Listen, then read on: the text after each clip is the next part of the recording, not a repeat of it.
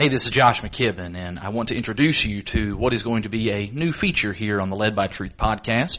Because in addition to all of the weekly sermons that are preached here every Sunday at Lakeside, and in addition to the midweek messages that drop every Wednesday, that's usually just a short, abbreviated thought from the Scriptures, we want to do something a little bit more long form and something that might be a little bit more casual and conversational, if you will. Myself and the summer preacher here, Kane Atkinson, often engage in Bible studies with each other and with others from time to time. And so we thought maybe it might be helpful to just record some of those studies.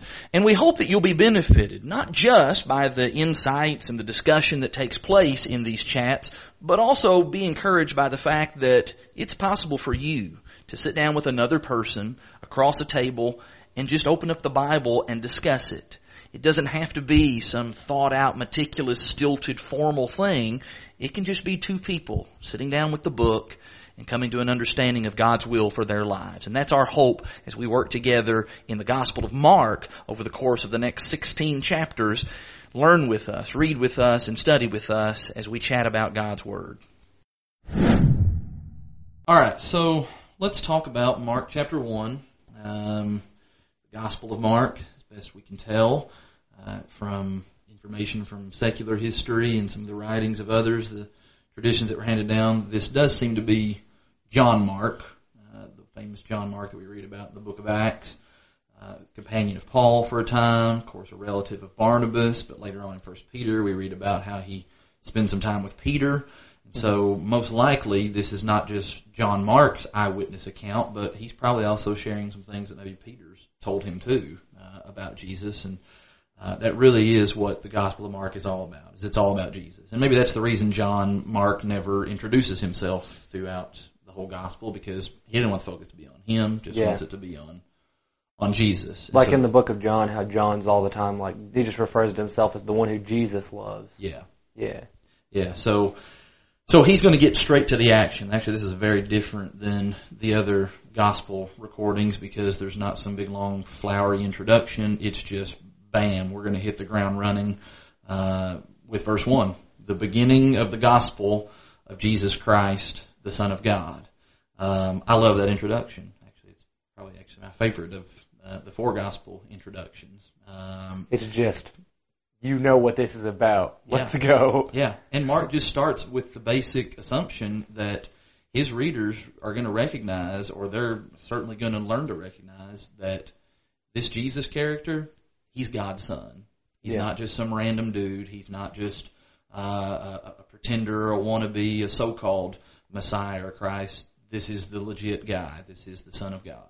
Well, the truth is, it doesn't matter if you think he's the Son of God or not. That statement in the beginning is going to catch your attention if you care about it, or if you disagree with it. Either way, you're going to be okay. Let's read on. Yeah, and it seems like he probably is, especially as we kind of work through the text.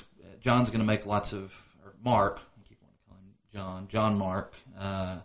He's going to make lots of references to various like Jewish traditions and things that really only a Jewish audience would understand, and he's going to kind of explain it. So my guess is that means he's probably talking to probably a primarily Gentile audience, or maybe kind of a mixed audience, and some people who are going to need some explanation of some things.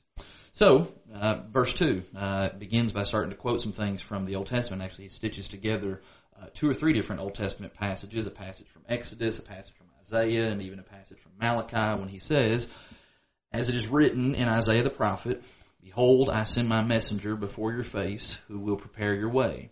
The voice of one crying in the wilderness, Prepare the way of the Lord, make his path straight." This, of course, is an announcement and a reference to who? Well, John the Baptist, of course, Obviously, it's talking about John the Baptist, who we will learn about a little bit right here, but you would probably want to pull from the other gospel accounts to learn even more about John the Baptist. What we do know about him is he's a little weird.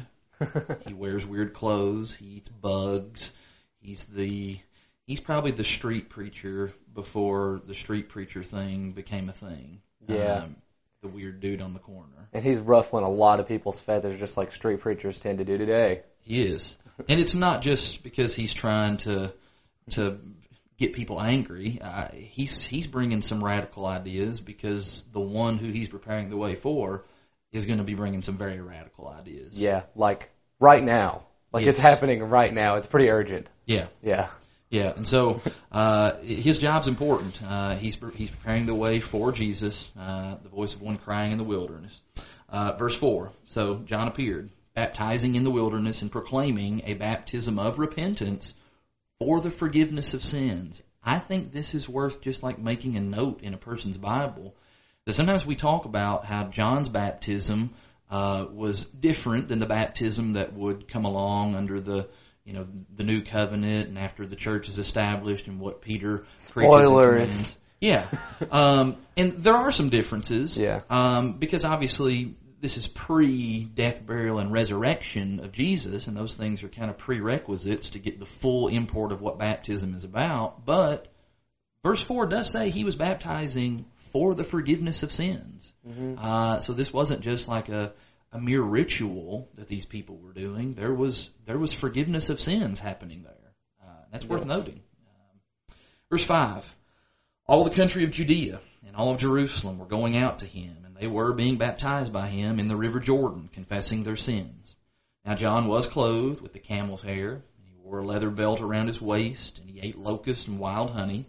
And he preached, saying, After me comes he who is mightier than I, the strap of whose sandals I am not worthy to stoop down and untie. I baptize you with water, but he will baptize you with the Holy Spirit. So, John, I love the humility here. I mean, the fact that he's got multitudes of people that are coming out to him and they're being, persuaded and convicted by what he's preaching. And it would have been real easy for John to, have kind of just almost become his own little version of a Messiah, and he's getting followers to himself. He recognizes it's not about me. It's about the guy who I've been sent to kind of lay some groundwork for, especially that statement in verse 7. And I think that's the danger with preachers and teachers and even just Christians all over is like, Jesus, God, is teaching us through the Word essentially how to be salt and how to be light and how to be influential, and people take notice of that, and I think Satan would be delighted if we start taking credit for those things and forget where we learned how to be good people that people admire and things like that. And that's one thing that I always have tried to avoid and have struggled with is even being in the pulpit for the short time that I've been, like, not aggrandizing self, even though you gain so much value from reading the Bible. Yeah. And studying. Yeah, and John, there's other great examples from his life of just great character qualities that he possessed. Unfortunately, he's for the most part going to kind of drop out of sight as far as Mark's gospel is concerned. Here after verse 8, you'd want to pull in some of the other gospel accounts to get some of the other, great moments of his life where he really stood for truth. You think about him rebuking Herod and what Herod was doing, being with a woman that he didn't have any business being with. And John had the courage to stand up to him, and of course it cost him his life, but just a really strong example early in the New Testament. So the stage is set here. John saying this about the one who's going to come, Jesus, he's going to baptize you with the Holy Spirit. That would have certainly gotten some people's attention. He's drawing upon some prophecies that relate all the way back to like the prophets of Joel in Joel chapter 2, when Joel talks about the Spirit of the Lord is going to be poured out. And so if you're a Jew and you're hearing him say these things, you're probably getting pretty excited because, all right, is this what we've been waiting for this forever, and what's this going to mean, and how is all that going to play out? And of course, this sets the stage for some things that will happen in Acts chapter 2 when he talks here about being baptized with the Holy Spirit and things of that nature, but that's kind of getting the cart before the horse. Yeah. So Jesus enters the picture, verse 9. In those days, Jesus came from Nazareth of Galilee, and he was baptized by John in the Jordan. And when he came up out of the water, which is a great place to point out that baptism is, in the Bible, it's always an immersion. Yeah, all the way down. All the way down, so you can then come up out of the water. Then immediately he saw the heavens being torn open and the Spirit descending on him like a dove. Just a quick note, that word immediately being used there in verse 10, like more than 40 times, John's going to use the word immediately in his gospel, which probably ought to be the clue to us that like he's going to be fast moving. Yeah, so fast that you say John instead of Mark again. Ah, yes. Of course. Yeah. Mark. It's Mark's favorite word. Immediately. Over and over again, we're going to see that. So mark that down. Yeah, mark that down. It's John Mark. Immediately. Immediately. Yeah. But yeah, so immediately he saw the heavens being torn open and the Spirit descending on him like a dove, verse 11, and a voice came from heaven saying, "You are my beloved Son.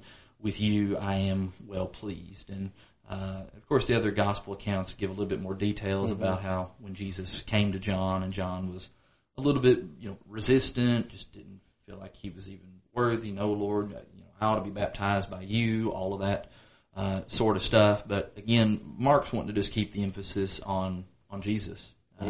Here's Jesus setting the example early on for what he's going to require of all of his followers down the line. That baptism, immersion, that's part of rendering our obedience to the Lord. Right, and this is cool too because it's where we get to see the entire Godhead all in one place at one time. The Spirit, the Son, the Father, all kind of converging at this one point. Like, this is the confirmation. Here we go. It's go time now. The mission has begun, kind of deal. Yeah, it is kind of neat too to think about the fact, verse 9, where it says that Jesus came from Nazareth of Galilee down to the Jordan where John was, seemingly, specifically for the reason to be baptized by him. If my notes are correct about that, that's about 80 miles away. Think about that. Jesus walked some 80 miles to be baptized. So now, for me, that'd be like a 2-hour drive up the interstate, something like that. So walking, man. Yeah. You're going to need to bring an extra pair of sandals with you there. Yeah. And that ought to just stress, to those who would maybe kind of argue on how important baptism is in, God's plan. Well, Jesus thought it was pretty important, so much so that he was willing to walk. Now, maybe he had a horse or a camel or something somewhere along the way. We don't really know, but it seemed like Jesus walked most of the time that he went places. And to do that for 80 miles, to carry out and fulfill all righteousness, as he would say in another passage, that just says to me that baptism's a pretty big deal. Yeah, and that'd be nothing compared to what he went through to go to the cross. That's just walking. For Jesus, that's probably a cakewalk compared to what was to come. But you can apply that to like anything, really. People who are like, trying to shirk worship or come up with any excuse not to come to worship. Jesus walked 80 miles to be dunked in water by this guy who's eating locusts and wild honey covered in camel's hair, So it's like, get to church, or like with evangelism, like, this guy wants to talk to me about the Bible, but I'm kind of tired, or he's too far away, or whatever. It's like, we really need to be considering examples like this whenever we start justifying stuff like that to ourselves. Yeah, yeah. And God's voice from heaven gives his stamp of approval that like I'm proud of my Son. That's awesome. And that's what we ought to be seeking for instead of like seeking for minimums. Here's Jesus like going to maximums. Yeah. And that the phrases that he uses there, those would have been important to someone who had some familiarity with the Old Testament. That first part of the phrase, "You are my beloved Son," that's actually taken from the Psalm chapter 2, verse 7. It's a royal psalm. So here's an indication that the Lord is acknowledging the kingship, the royalty of his Son. Yeah. And then the second part there about "in whom I'm well pleased," that comes from Isaiah 42. And that, of course, is one of those suffering servant passages. And so here's this royal king who's going to suffer. So that's another foreshadowing of the things that are to come. God says, "I'm pleased with you." Verse 12, immediately. The Spirit immediately drove him out into the wilderness, and he was in the wilderness 40 days, being tempted by Satan. He was with the wild animals, and the angels were ministering to him. Now, once again, that's a story that's elaborated on further in like Matthew's Gospel, for example, and lots of great things to learn from there. This is just the abbreviated Gospel, isn't it? It's kind of the Cliff Notes version in some way. And that's why Mark when I'm studying with folks, I often tell folks, hey, if you want to do some Bible reading on your own and just kind of get acclimated to the Scriptures, Mark's a good place to start. Mark's your drive-through gospel. You got to get to work on. You got to get some salvation real quick. Look, man, you got to read Mark. Yeah. If you don't feel like you got much time, I bet you got time to read Mark.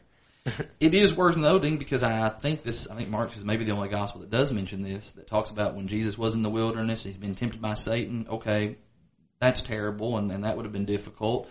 And he's fasting out there, and he's been without food, and all the challenges of that. But Mark does make mention, verse 13, that he's also with the wild animals. Yeah. I just find that interesting, and I think, yeah, I don't know, maybe that's just to point out just the bravery and the courage of Jesus. In the midst of all this other stuff, here's something that would have presented a challenge to his physical well-being.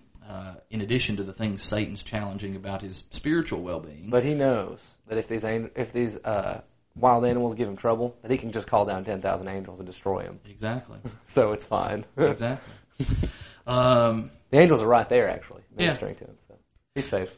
But it's Mark's he's just quickly highlighting, yes. Here's the strength of Jesus. Here's the power of this guy. Yeah, of course he went out into the desert and he handled that for 40 days and took care of the devil while he was out there and fought off wild beasts. Yeah. Unlike Matthew, which elaborates on it a lot more, like you said, Mark is just like, yeah, he went out in the wilderness and it was crazy. There were some animals. Anyway, and then he just carries on like, yeah, of course. Yeah. Which goes along with verse 1 where it just goes, yeah, he's the Son of God. Exactly.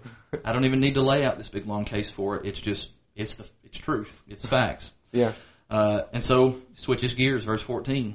Now after John was arrested, Jesus came into Galilee proclaiming the gospel of God and saying, the time is fulfilled and the kingdom of God is at hand. Repent and believe in the gospel. And so Jesus he's now carrying on that message that John had begun to preach and to prepare people for, and now Jesus is going to elaborate upon that.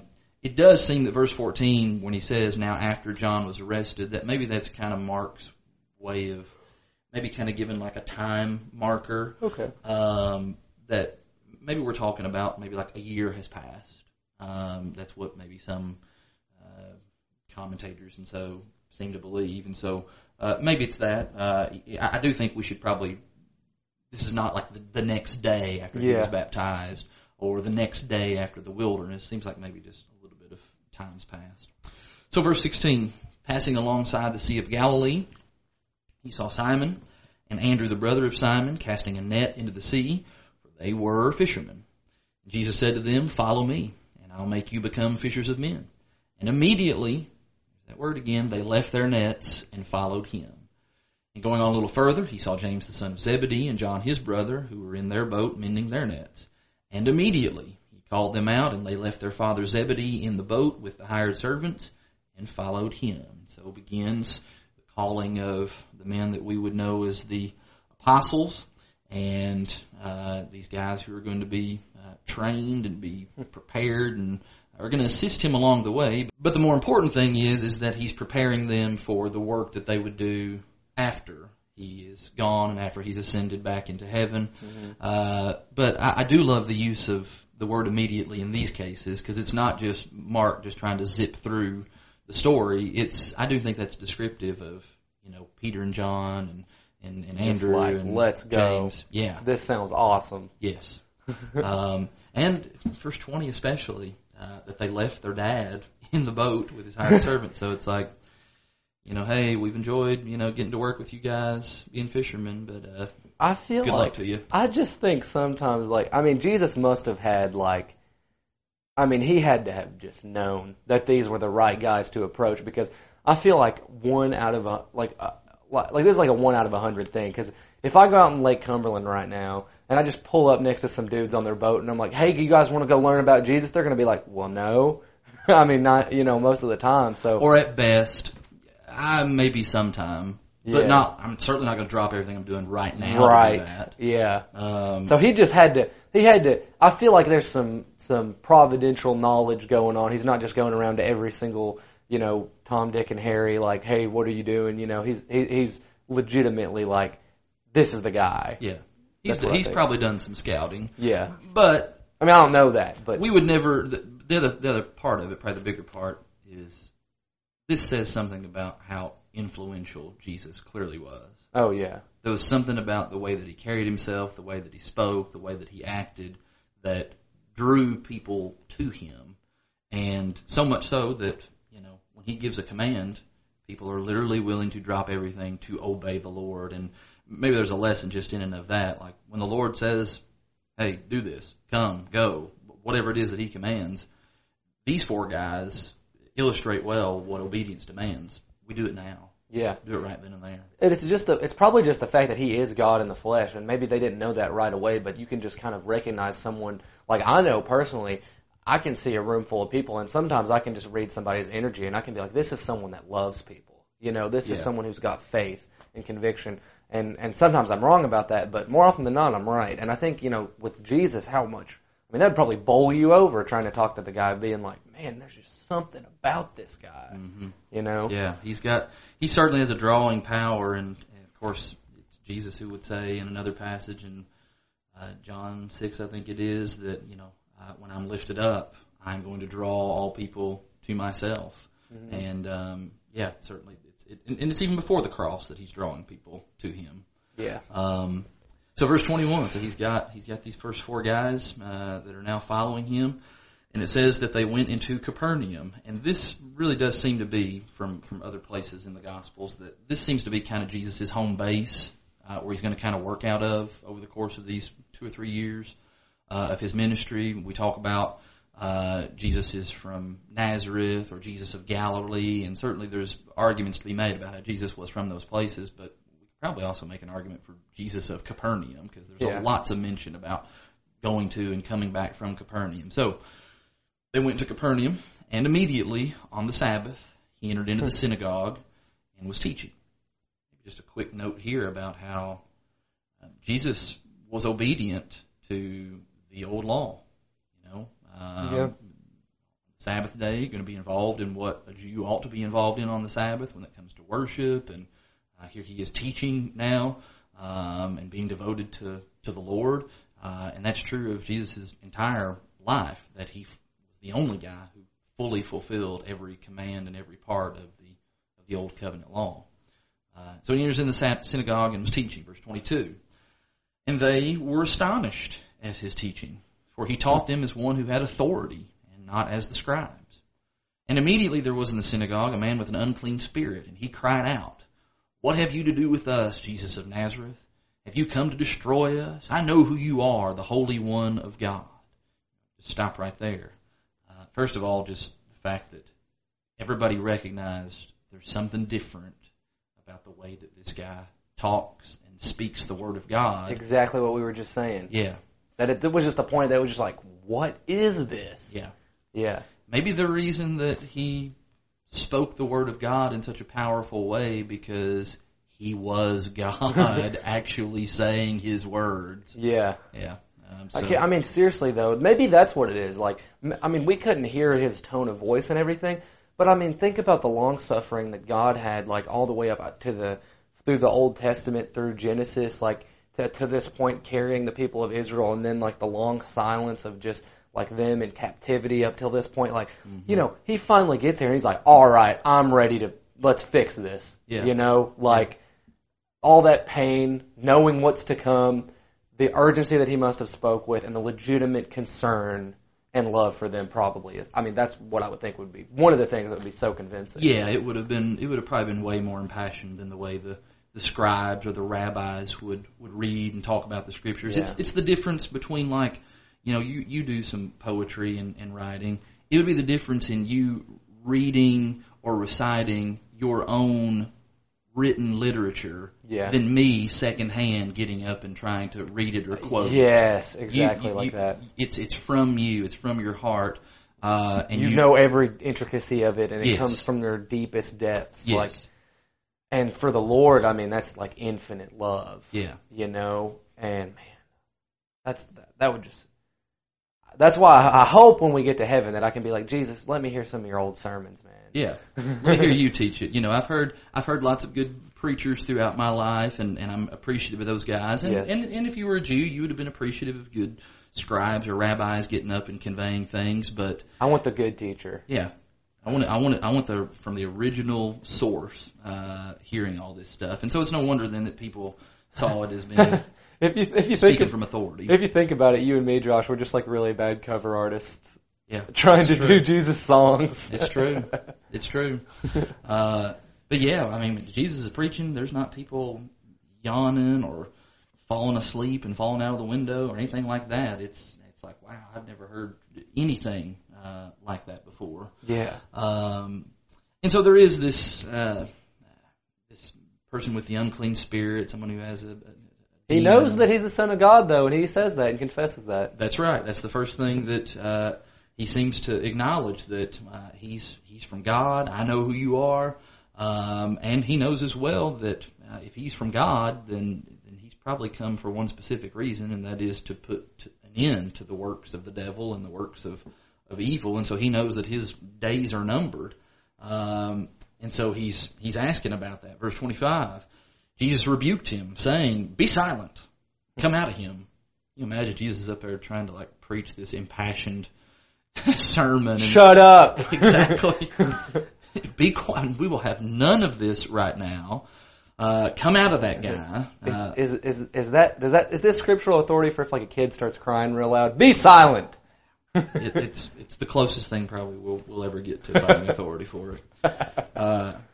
The only thing is, when Jesus says that, it happens. The kid wouldn't shut up. The kid wouldn't necessarily, because verse 26 then says, "The unclean spirit, convulsing him and crying out with a loud voice, came out of him." So, the demons are subject to Jesus. This unclean spirit is subject to him. And just imagine the reaction that would have then created. So on top of the force and authority with which he's preaching and teaching, now the fact that he's able to command, spirits from the other side, and they are subject to him, the reaction in the room, and actually the next verse talks about the reaction. They were all amazed, verse 27, so that they questioned among themselves, saying, "What is this? A new teaching with authority. He commands even the unclean spirits, and they obey him." At once his fame spread everywhere, or maybe we might say immediately his fame spread everywhere. The translators were just like, all right, we got to use a different word here. Yeah, let's use some synonyms here. His fame spread everywhere throughout all the surrounding region of Galilee. And so this is the first of recording of one of the miracles that Jesus does, at least as far as Mark's Gospels are concerned. And it's going to be the first of many. Mark is just lots of miracles happening. In fact, when we get to chapter 4 and 5, there's just a series of like miracle stories back to back to back to convey the power of Jesus and that he really is from God. But Jesus goes viral here. This is maybe what we would say in our day and time. I believe in miracles since he came along. It's awesome. Getting a little insider there. All right, verse 29. So immediately he left. So imagine he done all this powerful, awesome teaching, done this powerful, awesome miracle. Everybody's, a buzz about this. Jesus just bolts out of there, leaves the synagogue, enters the house of Simon and Andrew with James and John. Now Simon, or Peter, his mother-in-law, lay ill with a fever, and immediately they told him about her. And he came and he took her by the hand and lifted her up, and the fever left her. She began to serve them. And that's probably maybe a good place for us to just point out about the difference between actual miracles that did occur in Bible times, that Jesus performed, or later miracles that he would, endow his apostles the ability to perform, that when those miracles occurred, the effects of them were immediately apparent. Mm-hmm. This is not, okay, I'm going to lay my hands on you, you're sick, I'm going to lay my hands on you, and like 3 days later you feel better. Yeah. No, that's called natural process. I'm going to lay my hands on you. Now, you might want to go to the doctor still to just get a checkup or something. Yeah. And then we'll see how you're doing later. No, immediately is the way that it always works. Jesus speaks a demon to come out, he comes out right away. Jesus says this woman's healed, she's healed, and on top of that, she immediately goes back to work. She's serving them and doing all kinds of stuff. She doesn't even need any recuperation time. Yeah. She's just back at it. Verse 32, that evening at sundown, they brought to him all who were sick or who were oppressed by demons, and the whole city was gathered together at the door. And he healed many who were sick with various diseases, and he cast out many demons, and he would not permit the demons to speak because they knew him. And so here's everybody.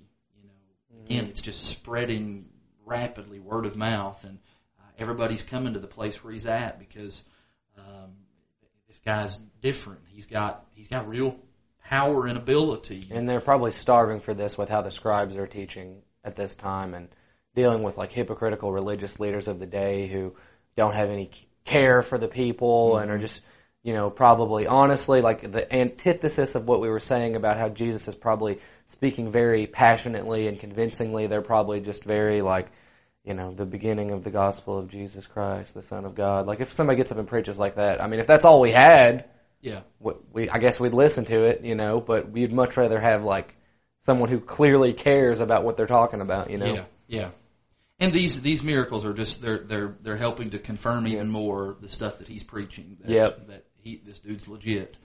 And I do find it interesting. Verse 32 says that at evening, at sundown, all these people come and bring him.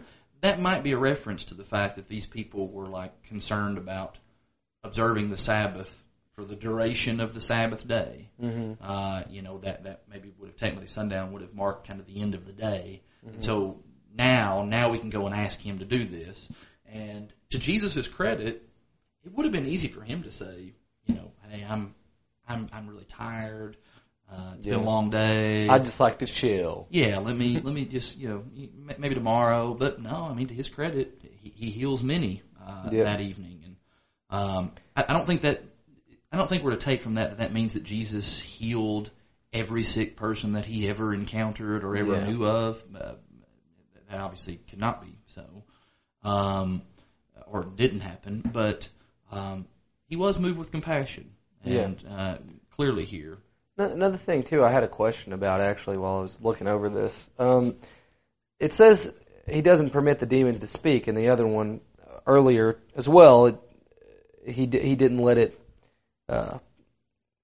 speak because it knew who he was. Is he just I realize at this point he's not wanting the cat to be out of the bag, so to speak. Mm-hmm. What's exactly the reasoning behind that, though? Well, probably the same danger that he ends up encountering, later on, where all right, he's already got tons of people that's come to him on this occasion. So now, if these demons start, running their mouths like they're wont to do, and that then gets to the people, and everybody's believing these things, then before you know it, Jesus is full time just healing people. Yeah. Like he's just going to be bombarded on every side all the time, every day, and is never going to have time to be able to do what he really came to do, and that is to preach and teach the gospel, to bring the good news that he was bringing. And so, I think you're right, though, as far as like the main reason seems to be, he's kind of building toward the moment when the fulfillment of everything about him is clear. Verse 35, as busy as he was, I do appreciate this, that rising very early in the morning, while it was still dark, he departed and went out to a desolate place, and there he prayed. I don't know, there's something touching about that too, because this is Jesus. He needs time to talk to his Father. Mm-hmm. And I don't know, just a very obvious object lesson for us about we need to, as busy as our lives are, and as much as we got going on. And no matter how spiritually sound you are. Yeah. Because this is Jesus. Yeah, exactly. And even if you're doing lots of good, spiritual, serving stuff, which Jesus was doing, that still doesn't replace taking time to pray and talk to your Father.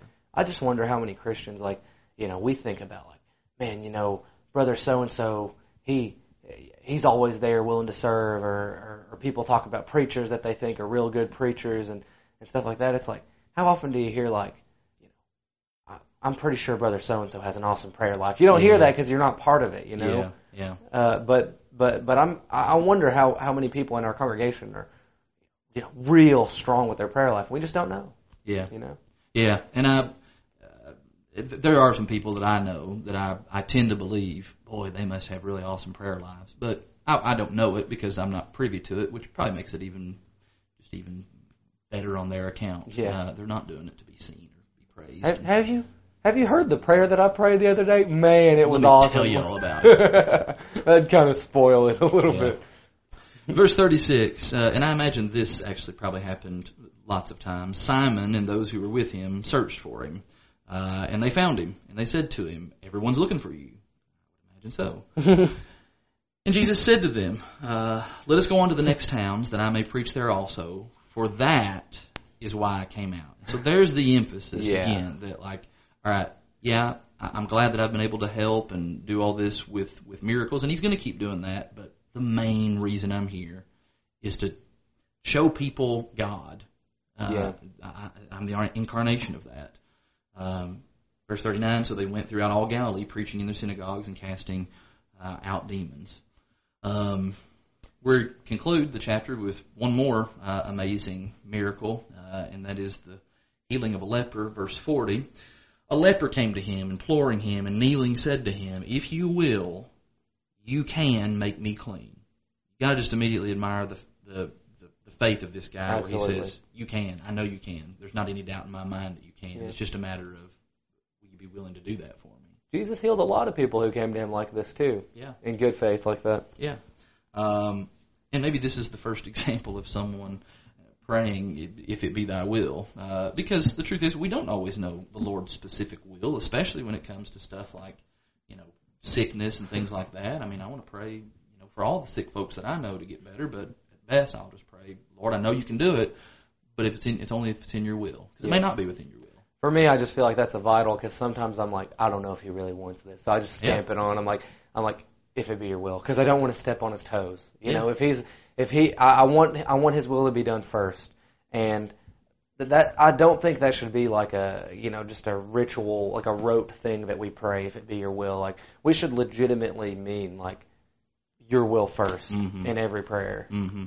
Yeah, and so this leper's a good example of that. Even though it's more than a prayer, he's literally talking face to face with Jesus here. Not too much different from us praying now. I mean, it's true. We're just having to do it. Yeah, we're just having to do it by the eye of faith. Yeah. Verse 41. So Jesus, moved with pity, stretched out his hand and touched him, and said to him, "I will be clean." Now, that's amazing what's said there, those two little words. He touched him. Mm-hmm. I mean, who would touch a leper? Nobody. I mean, leprosy is incredibly infectious and contagious, and normally if you were a leper, that meant you had to live, had to go stay outside the city. You were not allowed to carry on with your daily activity at work and be with your family. You were separated from everybody. You were totally isolated from everybody. And so for someone, first of all, to have pity or compassion on him, and then to actually reach out the hand and touch him, man, that's powerful. And Mark's going to show us that more than once in this gospel, how Jesus was willing to reach out and touch people when no one else would want to. So he touches him, says, "I'm going to do it. You're clean." Verse 42, immediately the leprosy leaves him and he's made clean. Yeah.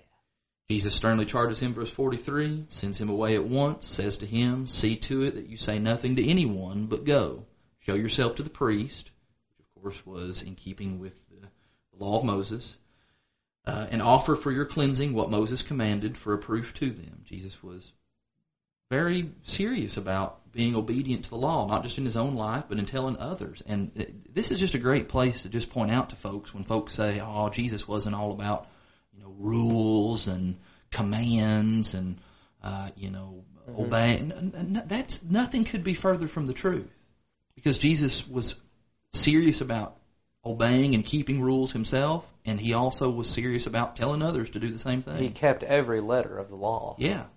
He was like, if you want to use the word legalistic, like people use it to mean like pays attention to rules, emphasizes laws, like Jesus did that. Like he emphasized the law. He fulfilled the whole law. That doesn't mean that he forgot about the other more important things, right? Which are arguably commands as well, like loving and having grace and mercy and things like that. The weightier matters. Yeah. What's interesting is this guy, so Jesus he really gives a couple of commands, the ones about make sure you follow the Old Testament instructions about showing yourself to the priest, etc. Yes. But the first command was, don't say anything to anybody. And the very next thing this guy does is he disobeys that command.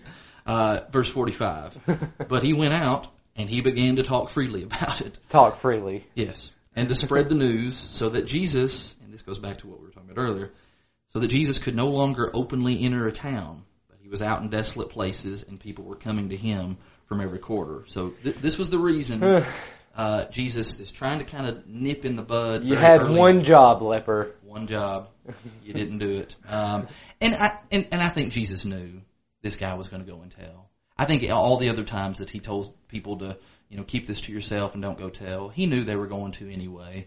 But if I was this guy, especially if I had been afflicted with this leprosy for, a few weeks or months or whatever, and if I'd been away from my family, there ain't no way I could just keep that to myself. This isn't like a complete parallel because we are told to spread the word freely and to talk freely about it.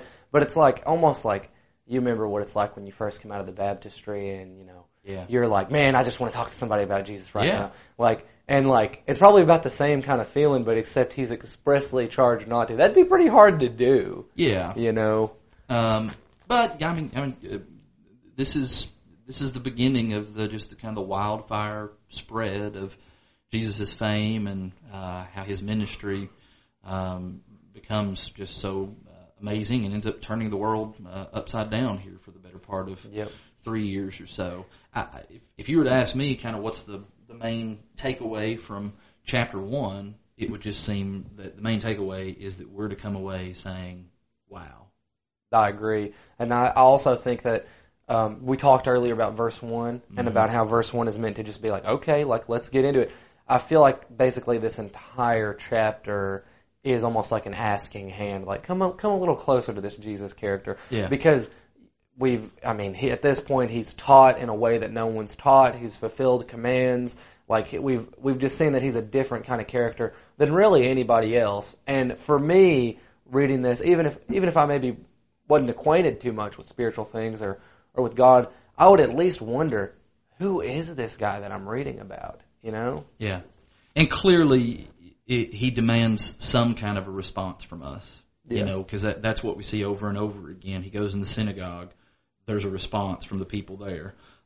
He goes into the house of Peter's mother. There's a response there. This leper, there's a response there. And so it's not only are we just to come away, wow, he's amazing, he's so great. Okay, well, what are we now doing in response to this wow, amazing, great Jesus?